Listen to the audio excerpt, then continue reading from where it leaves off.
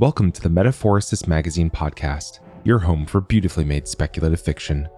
The magazine is edited by B. Morris Allen, and I'm your host, Matt Gomez. This week's story, the third of 5 parts, is The Nocturnals by Mariah Montoya. Parts 1 and 2 ran the last Fridays of May and June, respectively. Here's what's happened so far. In a world where each day and night lasts 30 years, Joa Cadshaw and Mila Crane have been sent out west to warn the miners of an impending roadblock that may prevent them from following the sun. Among the miners, they find an unexpected mutual enemy, Hickory Glade, Mila's ex-abuser and the man who murdered Joa's wife. As the threat of Hickory's presence follows them deeper into darkness, they find Damien, a missing boy, on the brink of twilight. Incoherent and crazed, Damien has been infected by the humanoid creatures of darkness, the Nocturnals, and he is desperate to reach them. Before Joa and Mila can bring him home, Damien escapes, Mila chases after him, and Joa overhears Hickory's plot to hunt them all. The light of day slips away. The eternal night is here. Let's jump in.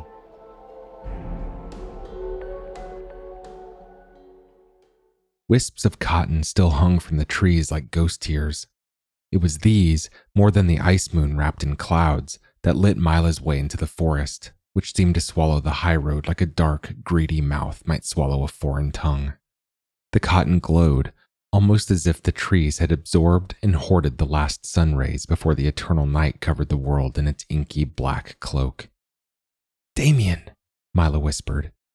When only rustling and chirping and hooting answered her, she veered off the high road, into the cotton trees where she wouldn't feel as exposed, or as watched.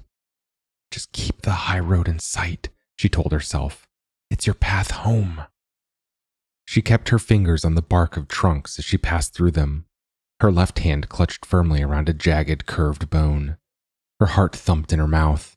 She had to find the boy. Just had to. For 3 long years, she had trained to rescue the people the Nocturnals hypnotized and lured into the eternal night. She had known she might fail. General Deckler had warned his pupils of this grim possibility, but she had not expected to fail a child. "Damien! Damien, are you there?" The branches around her thickened as the cotton trees gave way to pines. Needles scratched her skin, and the blossoming underbrush clawed at her ankles. She plunged onward, whispering the boy's name, not daring to shout in case her cry attracted a night beast. And then something swooped overhead, sending prickles down her neck. Wings flapped against branches. The yellow pinpricks of eyes glowered at her from a tangled mass of trees. And there came a high-pitched, rasping yowl from somewhere to her left. "Mila! Mila, where are you? Mila!" The voice came from behind her. Mila, momentarily frozen in panic, uprooted herself and stumbled away from the howling, toward the high road and Joa's calls. She had not wanted to think of Joa Cadshaw, to even mention his name inside her head after he'd refused to retrieve the boy with her. But now her mind was racing with images of her partner's bruised and broken face. Her heart crashed against her chest. "He came for me. He didn't leave me. He's here. He came back for Damien. The snorts of horses jolted her in her tracks. Horses? The scavengers had said their horses were dead, but there was no denying that steady clop, clop, clop of hoof against cobble. Mila stared through the cracks in the trees as what seemed like the carcasses of 2 mares rose from the rubble of the high road. They burst through the branches, stampeding toward her with flaring nostrils and gleaming white eyes and flattened ears. "Joa!" Mila cried. The bones slipped with sweat in her hand. "I'm here, pretty girl." There was a blaze of fire, and he appeared, his face shining with glee behind a cylinder of flickering glass. But it wasn't Joa. It was him, her ex-lover, the one she'd tried so hard to escape. Hickory Glade, straddling a mare, holding a lantern that looked horribly like the same one he had once swung toward her stomach, shattering its glass against her ribcage and watching with beady, unforgiving eyes as the flames devoured her shirt, as the oil melted her skin, as she screamed herself into oblivion. Now, in the lantern's twitching shadow of light, Hickory's warped features looked exactly like the night beast Mila had been imagining. "Hickory," she choked out. What are you doing here?" She glanced behind him at a second horse and the man astride it. He looked vaguely familiar. Mila guessed he had been in the clearing when she and Joa had delivered the news about the early bells. The miner's forehead shined with lines of grease. He licked his lips at the sight of her, as if in lieu of waving. "I should ask you the same thing," Hickory laughed. "I didn't know good old General D sent you to the butt crack of night. I mean, look at you, Mila, stumbling round in this darkness. That's one good thing about mining, huh, Sid?" He beamed at his companion. The lantern swung in his hand. "We know our tunnels and caves. We know how to live in the dark." Mila swallowed thickly, fingers tight around the slick surface of the bone. Yes, Hickory had known how to live in the dark even before he had become a miner. She remembered the first time he had brought her over. His house had been dim and sweet-smelling, like moss rotting in a cavern. He had made her dinner in the candlelight, and after a few drinks, told her of his dad's explorations in the various caves across the Arrow and his grandfather's adventures as the leader of their community before his untimely death. He'd even let a few tears slip down the hook of his nose. It had all lulled Mila into Hickory's personal cavity of darkness. And now he was here, in front of her, trying to reel her in again 5 years later. "I told you to move, Hickory," she said, her throat dry, as if she'd swallowed the cotton she'd left behind. "General Deckler told you to move. You disobeyed."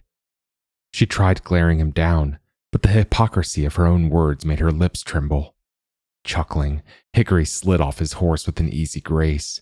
He tossed the lantern to Sid, who caught it by its rusted handle. Then he groped in his saddle pack and withdrew a glinting axe. "Hickory, what are you—" "Where is he, Mila? Where's your shiny new retriever buddy? Thought I'd say hi, see?" Hickory stepped toward her, part of his face leaping with the light of flame, the other melting into the darkness. Mila's back hit the thorny fingers of a pine. She could smell the cloud of alcohol wafting from his open mouth. A bad sign at sunset, an even worse sign at night. He's taking a piss. Joa is," she said. "He'll be back soon, though, and then—" She squinted over her shoulder as if she could spot Joa through the trees. Her heartbeat rose in her throat like vomit. The smell of Hickory's breath engulfed her. Before she could flinch away, he was inches from her face, grinning down at her with that axe in his fist. The axe that had killed Joa's wife. Mila didn't hesitate. She swung her bone toward the soft hollow of his neck. Hickory jerked away. The bone slashed his shoulder instead, and blood peppered Mila's lips. "You bitch!" Hickory flung his axe to the ground and grabbed Mila's hands with bone-crushing force. She dropped her weapon with a yelp. Pain exploded up her wrist. She heard cracks as her fingers snapped inside his fists. But Hickory laughed. Sweat oozed from the stubble on his upper lip. "Why don't we speed up his little return a little, huh?" Hickory wanted, she realized with a sickening pinch in her stomach, to hear her scream for Joa as he tore her clothes from her body. His upper lip always gleamed with sweat when he wanted to get violent, when he wanted Mila to make noise. But Joa was nowhere nearby, and Mila would not give him the satisfaction of screaming. Not anymore. He flung her to the tangled forest floor. She caught a lopsided view of his companion. The man was still holding his glass container of fire, watching them with a greasy smirk. "You're just gonna let him, are you?" Mila cried at him. Hickory had found the buttons on her pants and was popping them off their threads. "Ah, Sid likes stuff like this. Don't you, Sid?" Hickory panted. "In fact, Sid, you can have this treasonous little bitch before I do. Come on then, it's not like she's new and clean anymore. I pounded that innocence out of her a long time ago." This is what real darkness is, Mila thought, as Sid blinked stupidly, his lips spread in a smile. He clambered off his mare to swagger toward them with his wobbling fire. Hickory's fingers were nailing her wrist to the ground. He had pinned her lower body with the crushing force of his thighs. Fight them, hurt them, kill them, Mila begged herself. But when Sid approached, the two men swapped fire for Mila with ease. A dank, buzzing numbness had sprouted from her broken fingertips to her brain. She could not remember how to thrash or scream or do anything but lie there, letting them. Sid was ripping her pants. He was touching her. Hickory was laughing in his drunken gurgle. The axe glinted a few steps away. The discarded bone glowed white just beyond it. Above them, the dotted orbs of bird-like eyes watched the proceedings with yellow apathy. And Joa's voice was screaming her name in a distant world. Damien's muddied face swam above her. There were shouts. A ping. The pressure inside her released, but the full weight of Sid's body slumped against hers with a muffled thump that knocked the air from her lungs. Mila gulped for breath. A slender steel dart stuck from the side of Sid's skull. His eyes stared vacantly at her chest. Hot blood pebbled her forehead. Men were shouting, but their mingled voices ceased to matter when Mila craned her neck and saw him standing over her. Damien, the boy she'd come to find. And he wasn't alone. Surrounding him, dressed in what could only be snowflakes or stars, willowy figures held what looked like wands, their dark silhouettes somehow sharp against the nighttime forest, their eyes stamps of furious, glowing violet in the night. Damien, Mila knew even as that darkness pummeled her to sleep, had found them. He'd found the Nocturnals.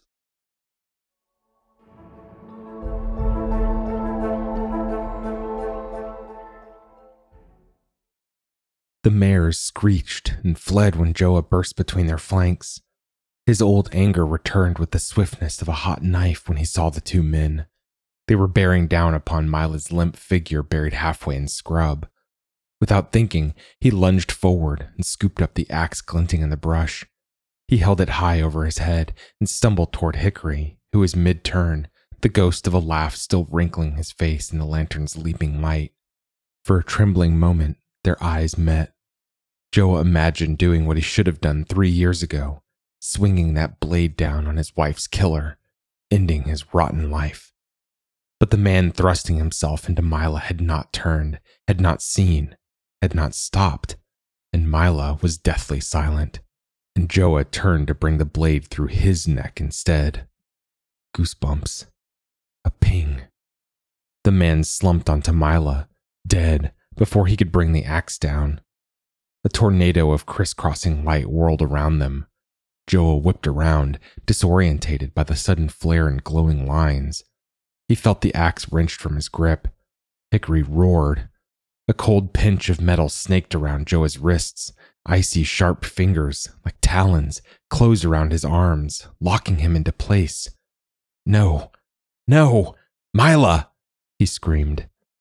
Something, a piece of the swirling puzzle of light, had broken apart from the others and was now hauling Mila upward by her armpits. When she stirred, the whirlwind of activity slowed around them, and Joa could see that figures circled them, illuminated by their own glow. Everything, even Mila, was smeared from his mind when the eddying stopped, and his eyes became accustomed to this terrifying new light. Each figure's skin was a rich, blackish blue that seemed made of the fabric of dusk, but glowing spirals, swoops, and lines etched their bodies like luminous tattoos. The effect was blinding, dizzying. It made them blend together, so that Joa had to squint to make out their individual faces. They had beaked noses, elongated arms that looked vaguely like wings, and tiny purplish feathers sprouting from where eyebrows would be. No, it couldn't be. They looked nothing like the buggy humanoids imprinted on General Deckler's poster in his office. Joa felt faint with unease. For a moment, he tried to tell himself that these people poised before him could not be the Nocturnals who'd infected his wife and so many others in his community, not with the intelligence shining beneath the feathered frames of their faces. Then one of them stepped forward. Male, Joa somehow knew. Like the rest of them, he had only 2 eyes, and each one was a striking violet. He was clutching Hickory's lantern with those curved, talon-like fingers, while his free hand rested on the bony little shoulder of Damien? Joa choked, twitching forward. The icy grip on his arms tightened. The truth lodged itself in Joa's throat like he'd tried to swallow a broken wristwatch.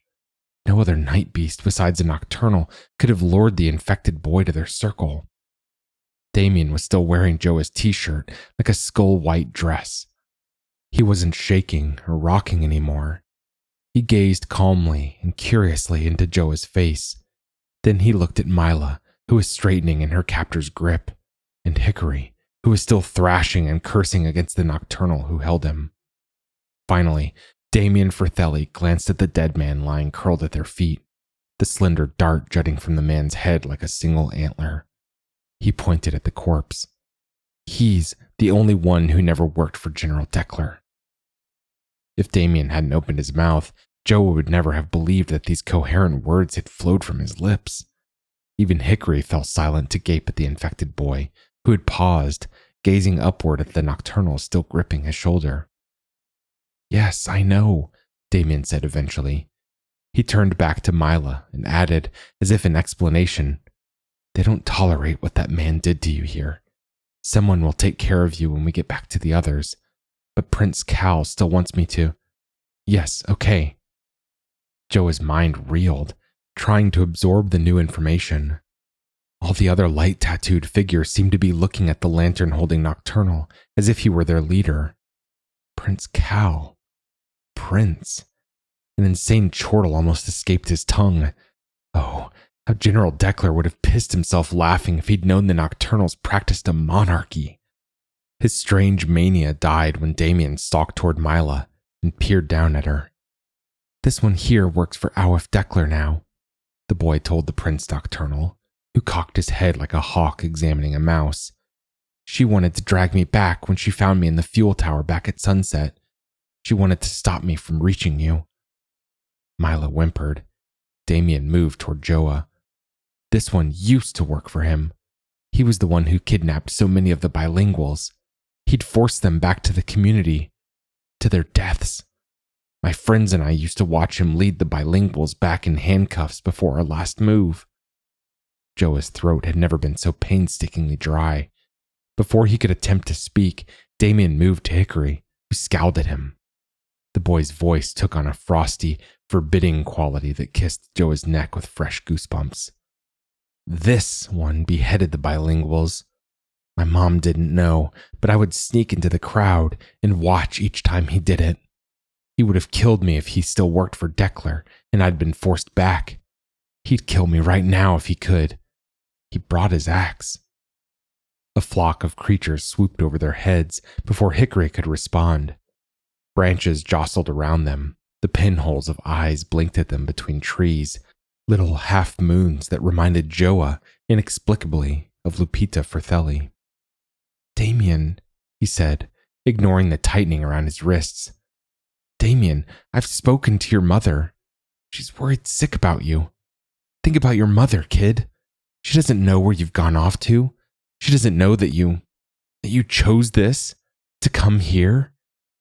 He was determined to tread carefully around this newly revived Damien, but the boy only stared at him and said, his face blank, "My mother would have been the first to die if I hadn't come to the Nocturnals. They told me something, you see, something important." "What did they tell you, Damien?" "Oh, the kid's ears are filled with infected shit," Hickory hissed.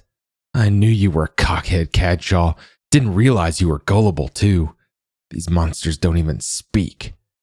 He twisted his neck and spat on the Nocturnal, locking him in place. The figure didn't flinch, but the others in the circle shifted. Hickory laughed. "I forgot, though. You don't give a piss about whether they speak or not. You always loved them Nocturnals, didn't you, Cadshaw?" "I always loved a good shut the fuck up," Joa thought furiously. He locked his eyes with Damien again. "Listen, kid, can you communicate with them?" When the boy nodded, Joa said, "Okay, I believe you. Can you tell him, Prince Cal, that we don't mean any harm? He can keep the axe. We just want to bring you home. We're not built to live in the night." he added, glancing at Mila, who was sagging in her captor's incandescent arms. They can't let you go unless you promise to help, Damien whispered. The lantern's firelight was fading, but the Prince Nocturnal's strange tattoos irradiated the boy's face. They told me, but I can't do much about it. They only called my name because they were getting desperate and thought a kid might listen better than a grown-up. They thought I might convince you. You could stop it from happening. You could save my mother, and the rest of them too. Joa paused for a heartbeat.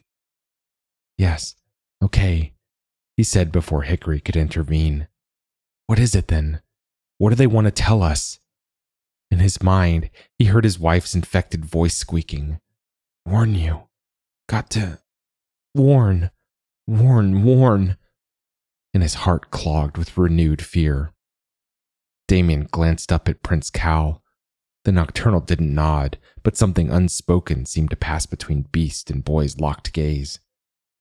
They'll tell you if you can prove your innocence, Damien said. In a trial.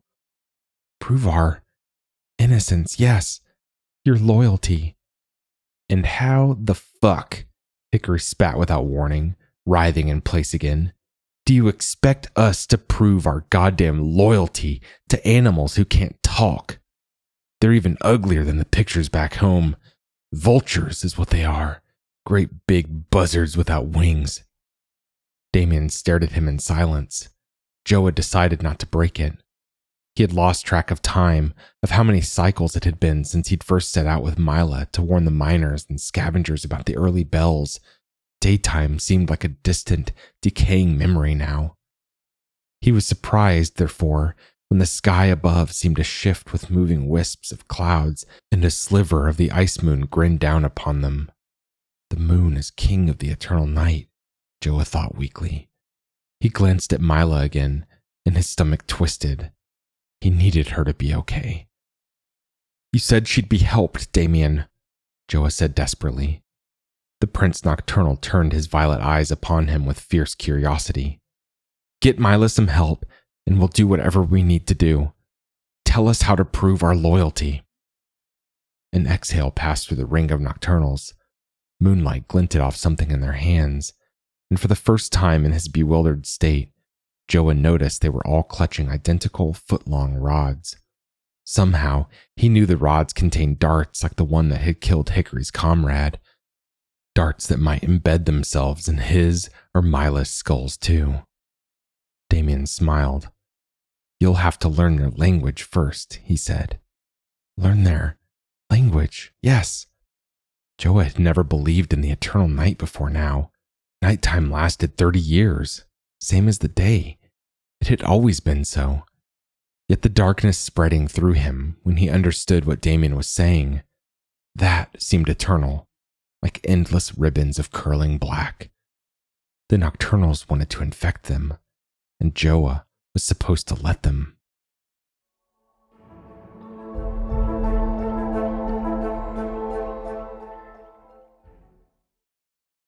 They were forced on the high road, their footsteps loud as they crunched and crackled over dead pine needles and twigs. The Nocturnals, on the other hand, trod soundlessly. Their tattoos blazed like some absurd glowing maze of rivulets. Joa stared at them as they ducked beneath overhanging branches. General Deckler had always described the nocturnal skin as dark and dense, all the better to blend in with the eternal night and sneak up on prey. But this conglomeration of patterns would scare prey away. It would also confuse, maybe even blind nighttime predators. Were the Nocturnals hunted by something worse than themselves? He shook away this absurd curiosity and craned his neck for Mila. She was staggering along behind him, unbound but prodded in the spine whenever she faltered. Joa bit his tongue until he tasted the copper of his blood. He'd have to play his part perfectly, refrain from raising his voice at these voiceless creatures if he wanted to save Mila and escape. Hickory, however, didn't seem to care about offending the Nocturnals. Up ahead, he was bellowing names at them, spitting at their bony backs and laughing. The Nocturnal clasping his elbow didn't react, but Damien turned widened eyes upon him every so often, and the prince kept shooting glances over his shoulder with narrowed violet slits. Again, something besides terror clogged Joa's throat. Embarrassment. For some unshakable reason, he didn't want these night monsters thinking humans were inferior. Yet one of them had already been caught mid-assault, and another was roaring songs like a madman. Focus on Mila, Joa bade himself. Just get Mila the hell out of here. Then reevaluate your idea of the Nocturnals. You can tell Dekler everything when you find sunlight again. Ahead, the high road snaked its way into a cave. Joa blinked, swooning, on the verge of collapse. He was shell-shocked, he knew, maybe even hallucinating. The branches of pines had shot braided arms across the road, clasping hands with their counterparts on the other side. It formed a kind of knitted roof overhead, like an upside-down nest. Even Hickory quieted when the party prodded into its depths. The Nocturnals, it seemed, had used this forest to build their temporary home, not by chopping the trees down, but by lacing them together using a glistening, rope-like material Joa had never seen before. The shining spirals of more Nocturnals lingered beyond the edge of the trees. Glowing dots peppered the ceiling, moving in lazy waves. Sunflies, Damien told him. They carry little lights in their butts. Joa jumped. He hadn't noticed the boy fall in step beside him. Most of the Nocturnals were drifting off into the forest to join the subtle movement of 100 other bodies. But Damien and Prince Cal led Joa, Mila, Hickory, and their captors onward. The dwindling party stopped at a hulking contraption, blocking the high road like a giant metal toad. Beyond it, a tangle of material, like the extension of branches, formed a wall. The back of the cave. In here, Damien said. They turned left before the contraption, into the spaces between trees. The braided ceiling continued overhead, blocking them from the moon's glaring grin. More violet eyes watched them pass, pausing mid-work. Some were chiseling stones that formed unfinished, indiscernible statues. Others were tending to pins of what looked horribly like hand-sized spiders. Joa watched a Nocturnal gathering strings of silk from a nest of webs before his captor jabbed him onward. Everywhere around them, those strange, glistening ropes wrapped around groups of trunks, forming miniature caves, or nests, or houses, Joa admitted, shivering. The monsters he had always feared didn't have a dozen eyes. They killed rapists with slender darts and made statues and lived in little woven houses. Prince Cal led them to a trio of cage-like structures surrounded by even more watching Nocturnals. They were all roughly the same height, Joa noticed, and their heads glimmered in the light of the sunflies, inky from those sprouts of feathers. They didn't wear clothes, but their tattoos were like clothes, and Joa suddenly felt naked without designs imprinting his own skin. You'll stay here until you can hear them like I can, Damien said. They'll bring you food and water and medicine, but you can't leave until you prove our innocence. Yeah, Hickory spat. Just call me roadkill already. They were ushered into the cages. The metal around Joa's wrists snapped open with a small click. He buckled to his knees. The walls surrounding him were porous.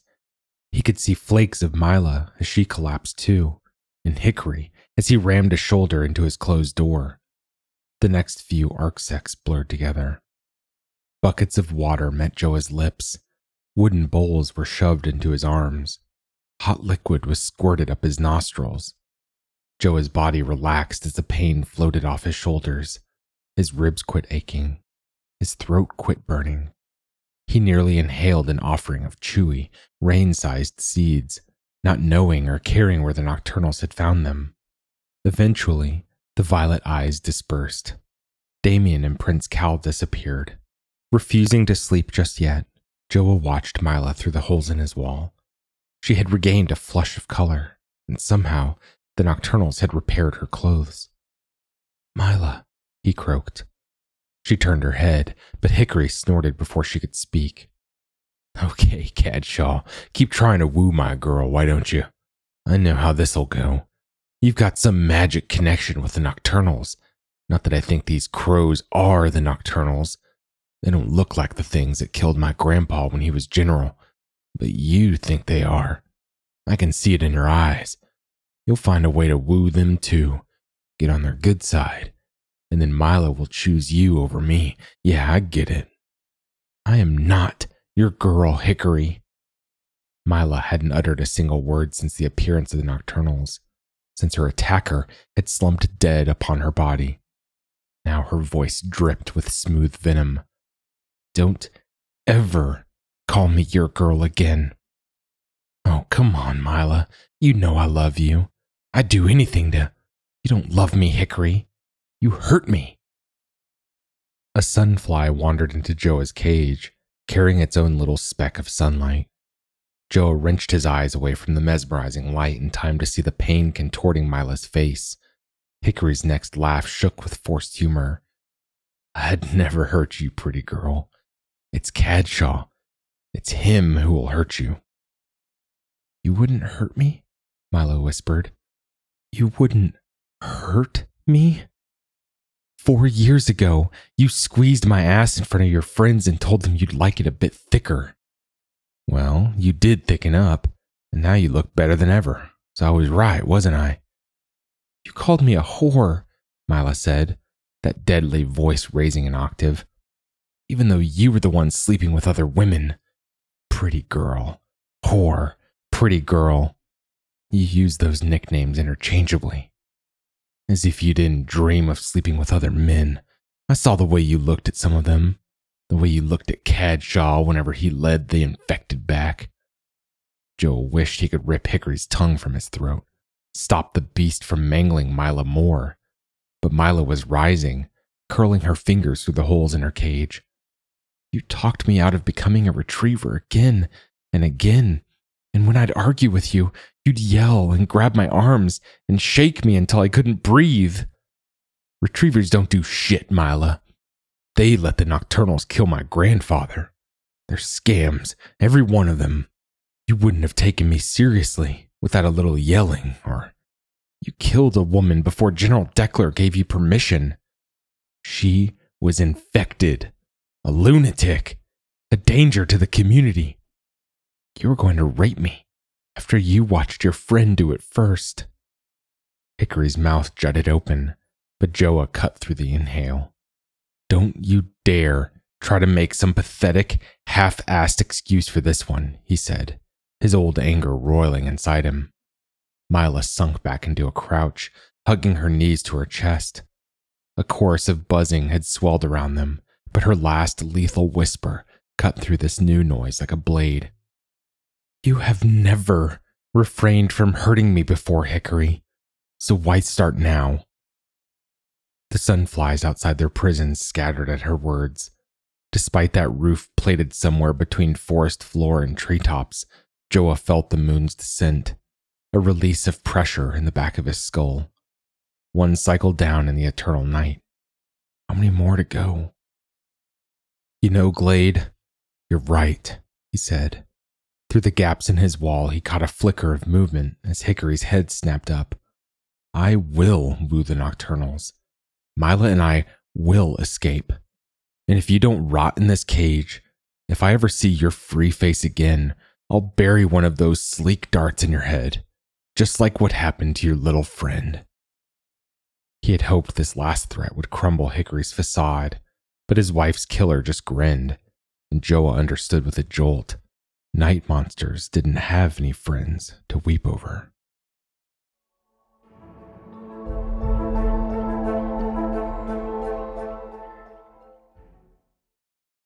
Can you hear me, Joa? Over the last countless cycles, Joa's eyes had become more and more adjusted to the darkness, until his surroundings looked slathered in gray film rather than an ink-black cloak. By the time the whiskers on his chin had grown into a nest of facial hair, he could make out the other animals haunting this enclosed forest space. There were swooping, flapping creatures Damien called bats. Coons slunk from tree to tree, and owls hooted from the crooks of their branches. Reptiles with smooth, flexible bodies and centipede-like legs scuttled through the grass. Massive spiders caught hordes of sunflies in their sweeping webs. Damien had been visiting their cages regularly to deliver more of those raindrop-sized seeds, along with heaps of nuts, roots, mushrooms, and cooked nettles. He'd tried teaching them the nocturnal language by staring silently into their cells for arcsecs at a time. "The brain's a mirror," he would say, when Hickory only cussed and Mila and Joa stared blankly back. "Look into my eyes and find your own intentions reflected inside them. Only then will you be able to see beyond the mirror. That's what Prince Cal says anyway." They'd cough and stare. Damien would cluck his tongue, his bare feet, Joa noticed, digging into the dirt outside their doors, muddied toes burrowing deep. "Come on," the boy said once. "We're close. It's easier the closer you are. When you're far apart, it's like somebody's calling your name through the far end of a tunnel. Everything's dark and damp and squirming with bugs, and you've got no choice but to follow the echo to get to the light. But now we're at the end of the tunnel together. Look into my eyes." Prince Cal always stood in the background, his willowy figure leaning into the crooks of trees, watching Damien teach. As nighttime deepened, tree trunks were shedding their bark like scabs, revealing fresh naked wood that oozed with interweaving streams of sap. Joa supposed it was a trick of his new night eyes, but those streams seemed to glisten, blending in with the coiling designs on the Prince Nocturnal's inquisitive face. After countless attempts to let the boy violate his brain, Joa had decided he simply wasn't capable of infection like his wife had been. He was immune. Until now. "Can you hear me, Joa?" It was moontime. The force buzzed and chirped and squawked and growled, as alive for the moon as daytime critters were awake for the sun. Joa had been lying sprawled on the ground when Mila's voice whispered in his ear. He jumped, thinking she must have escaped and unlocked his prison door and slunk into his cage. But no, she was lying in her prison cell, her eyes peering through a hole in the twining wall separating them. Her lips weren't moving. "Joa, can you hear me?" Those familiar goosebumps crawled up his neck. He wasn't sure how to respond. "I think I understand," Mila said. Joa clapped a hand to his ear, as if a sunfly had crawled inside, but her whispers were inside him, kneaded into his own thoughts. "The Nocturnals build these, I don't know, these walls, whatever they're made of, to protect them from night beasts. But a long time ago, they must have been more exposed. And when you're exposed in the eternal night, making any kind of sound puts you on a pedestal. A dinner plate." She blinked, and Joa saw the flicker of a memory that wasn't his. Mila clawing her way through the cotton trees, calling for Damien in terrified whispers. "Telepathy is safer during the eternal night," she said. "Invisible brain signals, words without sound. Kind of like how flocks of migrating birds tell each other when to turn, only more advanced." He stared into her eyes, let himself melt into their depths. "You've infected me, Mila," he thought. "God, this can't be real." "It's not infection. It's connection. It's what we've been missing all along. Damien and your wife and all the others, they must have gone crazy because they were at the end of the long tunnel. But here, in the eternal night, we're closer to them.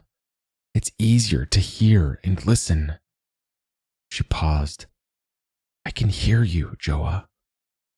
He had not meant to reveal his thoughts as he lost himself in the glow of her eyes, which had taken on a purple sheen.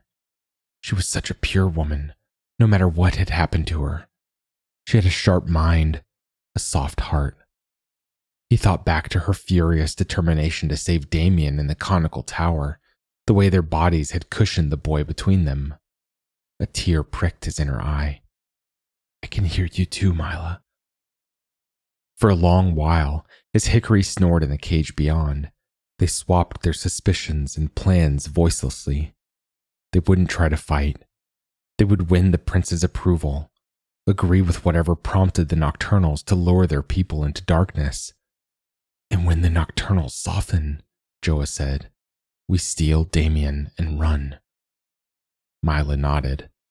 Despite her insistence that it was telepathy, a tunnel-like connection forging their minds together, he kept thinking, infection isn't so bad, actually. He thought of Blair, and his chin trembled with a smile. She hadn't died raging with fever, after all. She had died bilingual. His old anger seemed to sink below an exhausted horizon within him. You're ready, then? This was Damien. As the pressure of the moon descended, he had appeared noiselessly outside their cages. The nocturnal prince lurked behind him. Joa blinked. The sap trickling down the deadened trees matched the bright purple veins intersecting Damien's infected face. Both looked eerily familiar to the designs clothing the prince's body, and Joa thought, my God, is the eternal night just a maze of light? In a way, Damien replied, his eyes twinkling. Come on, you two.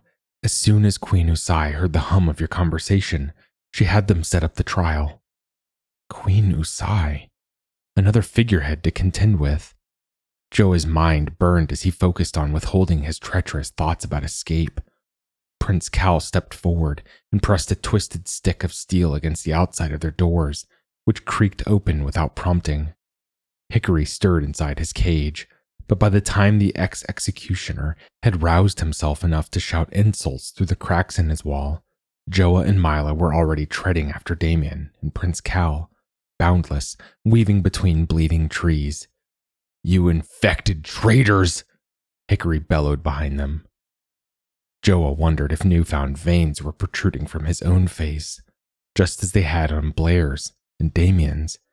He peeked at Mila, but though her cheeks were bright and flushed, her skin hadn't yet split like shattered eggshells. Damien, Joa said, struggling to keep up with the prince's long strides and the boy's quick pit-pattering. Despite the medicine, his ribs still vaguely ached. Where are we going? To the mountaintop. Damien brushed aside a brittle branch, which snapped and tumbled to the forest floor. Mila stumbled over it, and Joa caught her by the elbow.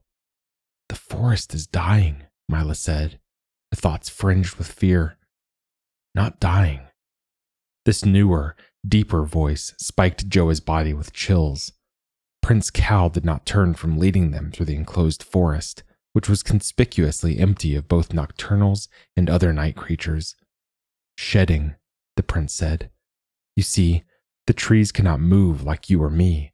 They are not nomads. They are not anchored to a segment of daytime like your people. They simply have two skins, one for your sun and one for my moon. Joa knew the vegetation couldn't possibly survive lack of sunlight for much longer, but he didn't want to cross this foreboding creature picking his way through the woods ahead of them. He fought the urge to grab Damien's arm and run right then and there. It would do no good, he knew. His full strength had not yet returned, and they were still trapped inside this strange, nest-like cave. In a haste to muffle his thoughts, Joa barked in their normal tongue. Hey kid, do you think, if Mila and I win this trial, you could have them give us some toilets? We've been having to shit in those empty water buckets, and I'm gagging myself to sleep every cycle. Damien giggled. They thought the stench might motivate you to find your inner tongue more quickly. We don't have much time, you know. The clock's ticking. Joa glanced at his own broken wristwatch as the forest floor began sloping upward.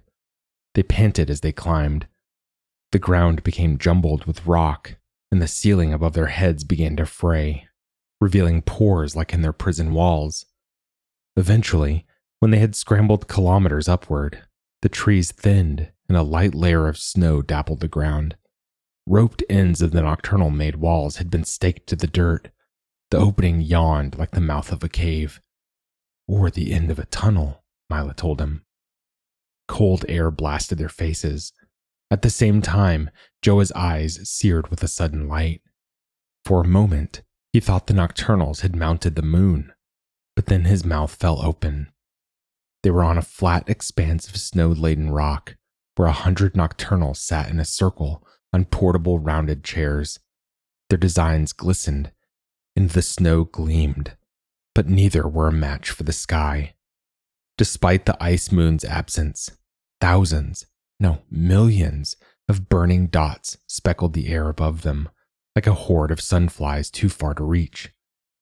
"They are suns," Prince Cal said, finally turning to face them. The rest of the nocturnals remained breathlessly silent, but they had all twisted their heads to watch Joa and Mila's entrance, 200 violet eyes piercing their faces. "Suns," Mila gasped. "Far away suns," Prince Cal said, giving the faintest nod. "We call them stars." He led them toward the circle of nocturnals and 4 vacant chairs half submerged in mounds of snow. An insistent buzzing rose as they drew nearer. Joa craned his neck for signs of new bugs or animals, but Damien nudged him and whispered, "It's the hum of conversation, like the rumble of voices during recess or an execution." Prince Cal nodded at the chairs, which were draped with sheeny cloaks that looked as if they were made of spider silk. Damien grabbed his and wrapped it around himself.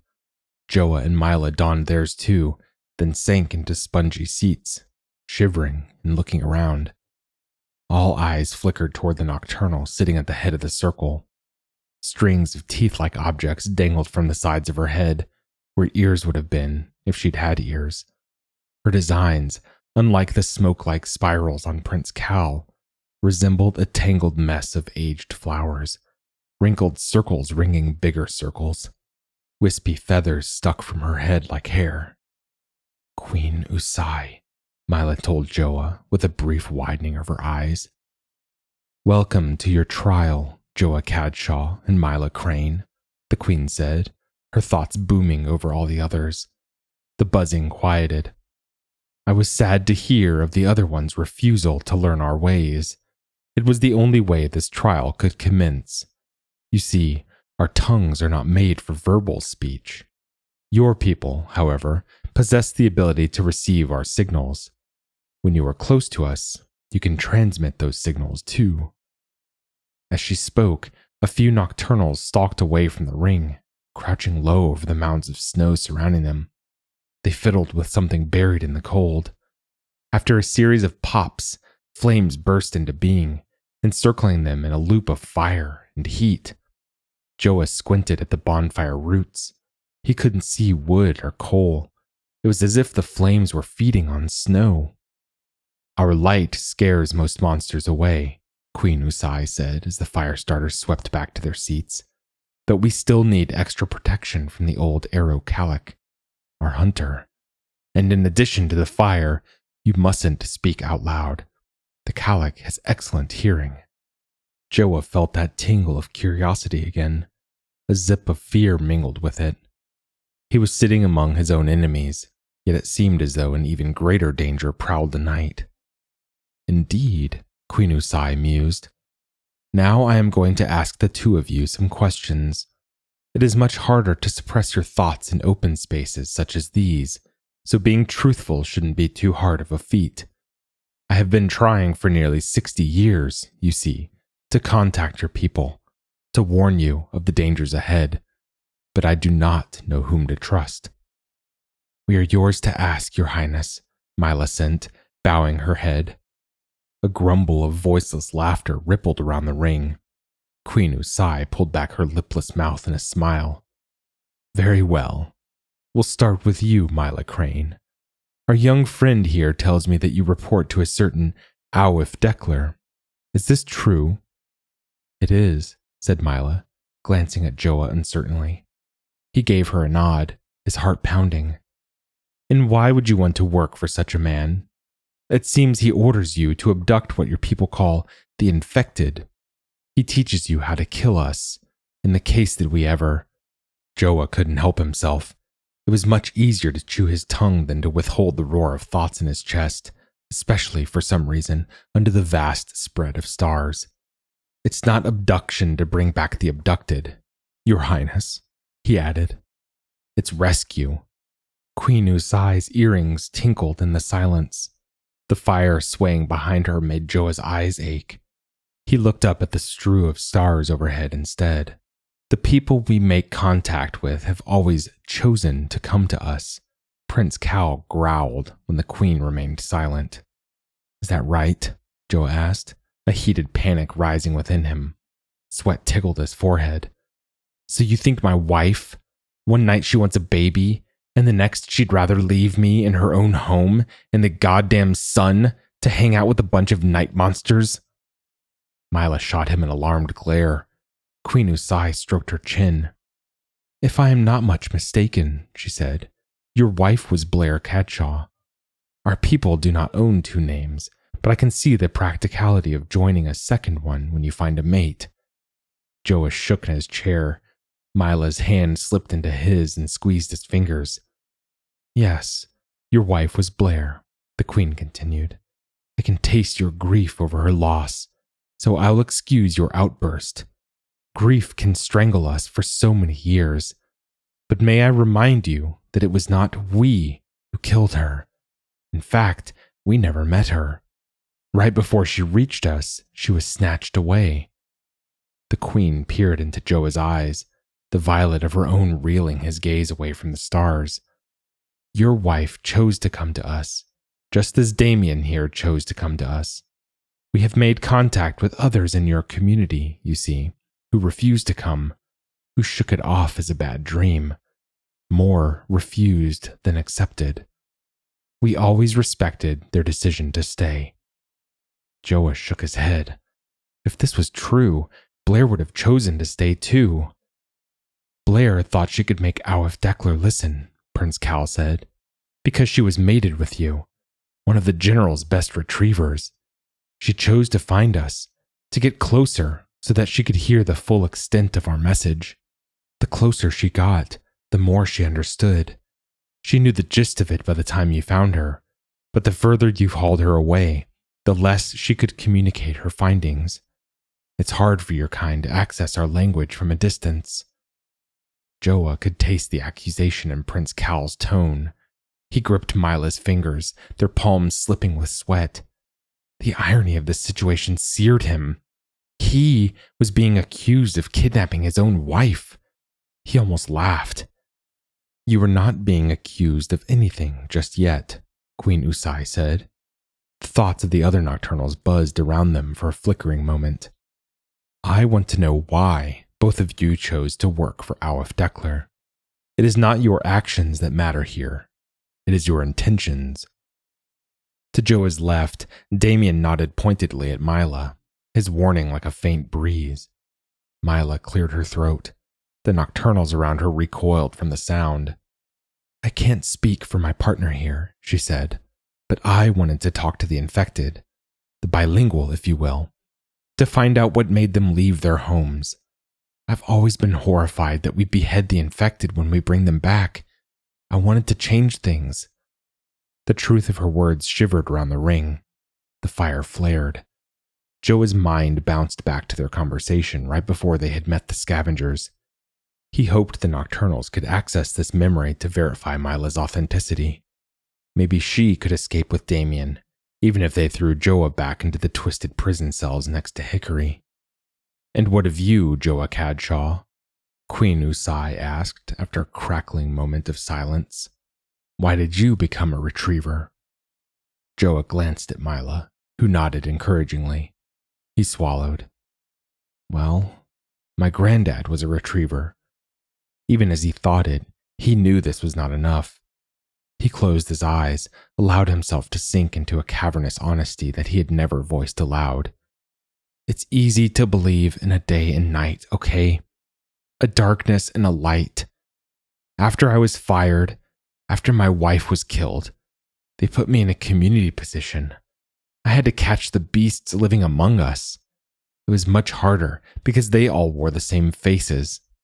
But when you're a retriever, it feels good to pinpoint the monsters so easily. I was saving people from darkness. He paused. I didn't know the eternal night could contain so much light. I didn't know you glowed. The firelight was dropping, but those far-off suns winked above them. I see, Queen Usai said eventually. Ignorance, then, not malevolence. What do you think, Damien? Damien twisted in his seat to tilt his head at Joa and Mila. Will you save my mom if they tell you? His voice trembled. Of course, kid, Joa said automatically. Of course we'll save your mom. Damien turned back to the Queen and nodded. Queen Usai made a peculiar twirling motion with her fingers, and the deep buzzing drowned out the sounds of popping fire. It became a roar of sound, like blood was thundering through Joa's ears. Queen Usai dropped her hands. The roar smothered itself into silence. Very well. I will tell you. I can see now that you didn't know, couldn't possibly have foreseen. Of course you'd think of us as monsters, but you have to abandon that notion now. You must promise to save your people from the darkness, not behind them, but ahead of them. Yes, Joa and Mila said together, still holding slippery hands. Good, Queen Usai said. Here it is then, what I have been trying to tell your people for nearly 60 years. There is no fissure ahead of you. The high road remains unbroken. No, Joa said. Warning bells clanged in his memory. He saw Awif's boxy figure bending over the map, his finger touching that vicious red slash. General Deckler said the scouts. Did you talk to the scouts yourselves? Prince Cal asked. Did you see the fissure with your own eyes? Or did your people jolt into emergency status at the word of one man? Joa flinched, but the Nocturnal Queen plunged on before he could answer. I knew Awif Deckler 60 years ago, when he was a gangly teenager. I know him better than you do. She paused, her earrings rattling ominously. I know the man still. So trust me when I tell you, the impostor has been planning this since he helped murder your previous general. He is not leading your community to safety. He is leading you straight into a trap. And Joa could sense the Queen's genuine terror, and he felt Damien tremble beside him, and Mila's fingernails pierced the back of his hands as the dying fire spit feeble sparks into that everlasting night air, and he knew the Nocturnals were right. Warn you. Got to, Blair's ghost sang in his head. General Deckler was sending the Sunsetters to their graves. That was part 3 of The Nocturnals by Mariah Montoya. Thanks for listening. Be sure to tune in at the ends of August and September for parts 4 and 5. If you enjoyed this episode, we'd love if you'd leave us a 5-star review on Apple Podcasts, or better yet, share the magazine and podcast with a friend. If you'd like to listen to more speculative fiction, visit us online at magazine.metaphorosis.com or on Twitter at metaphorosismag.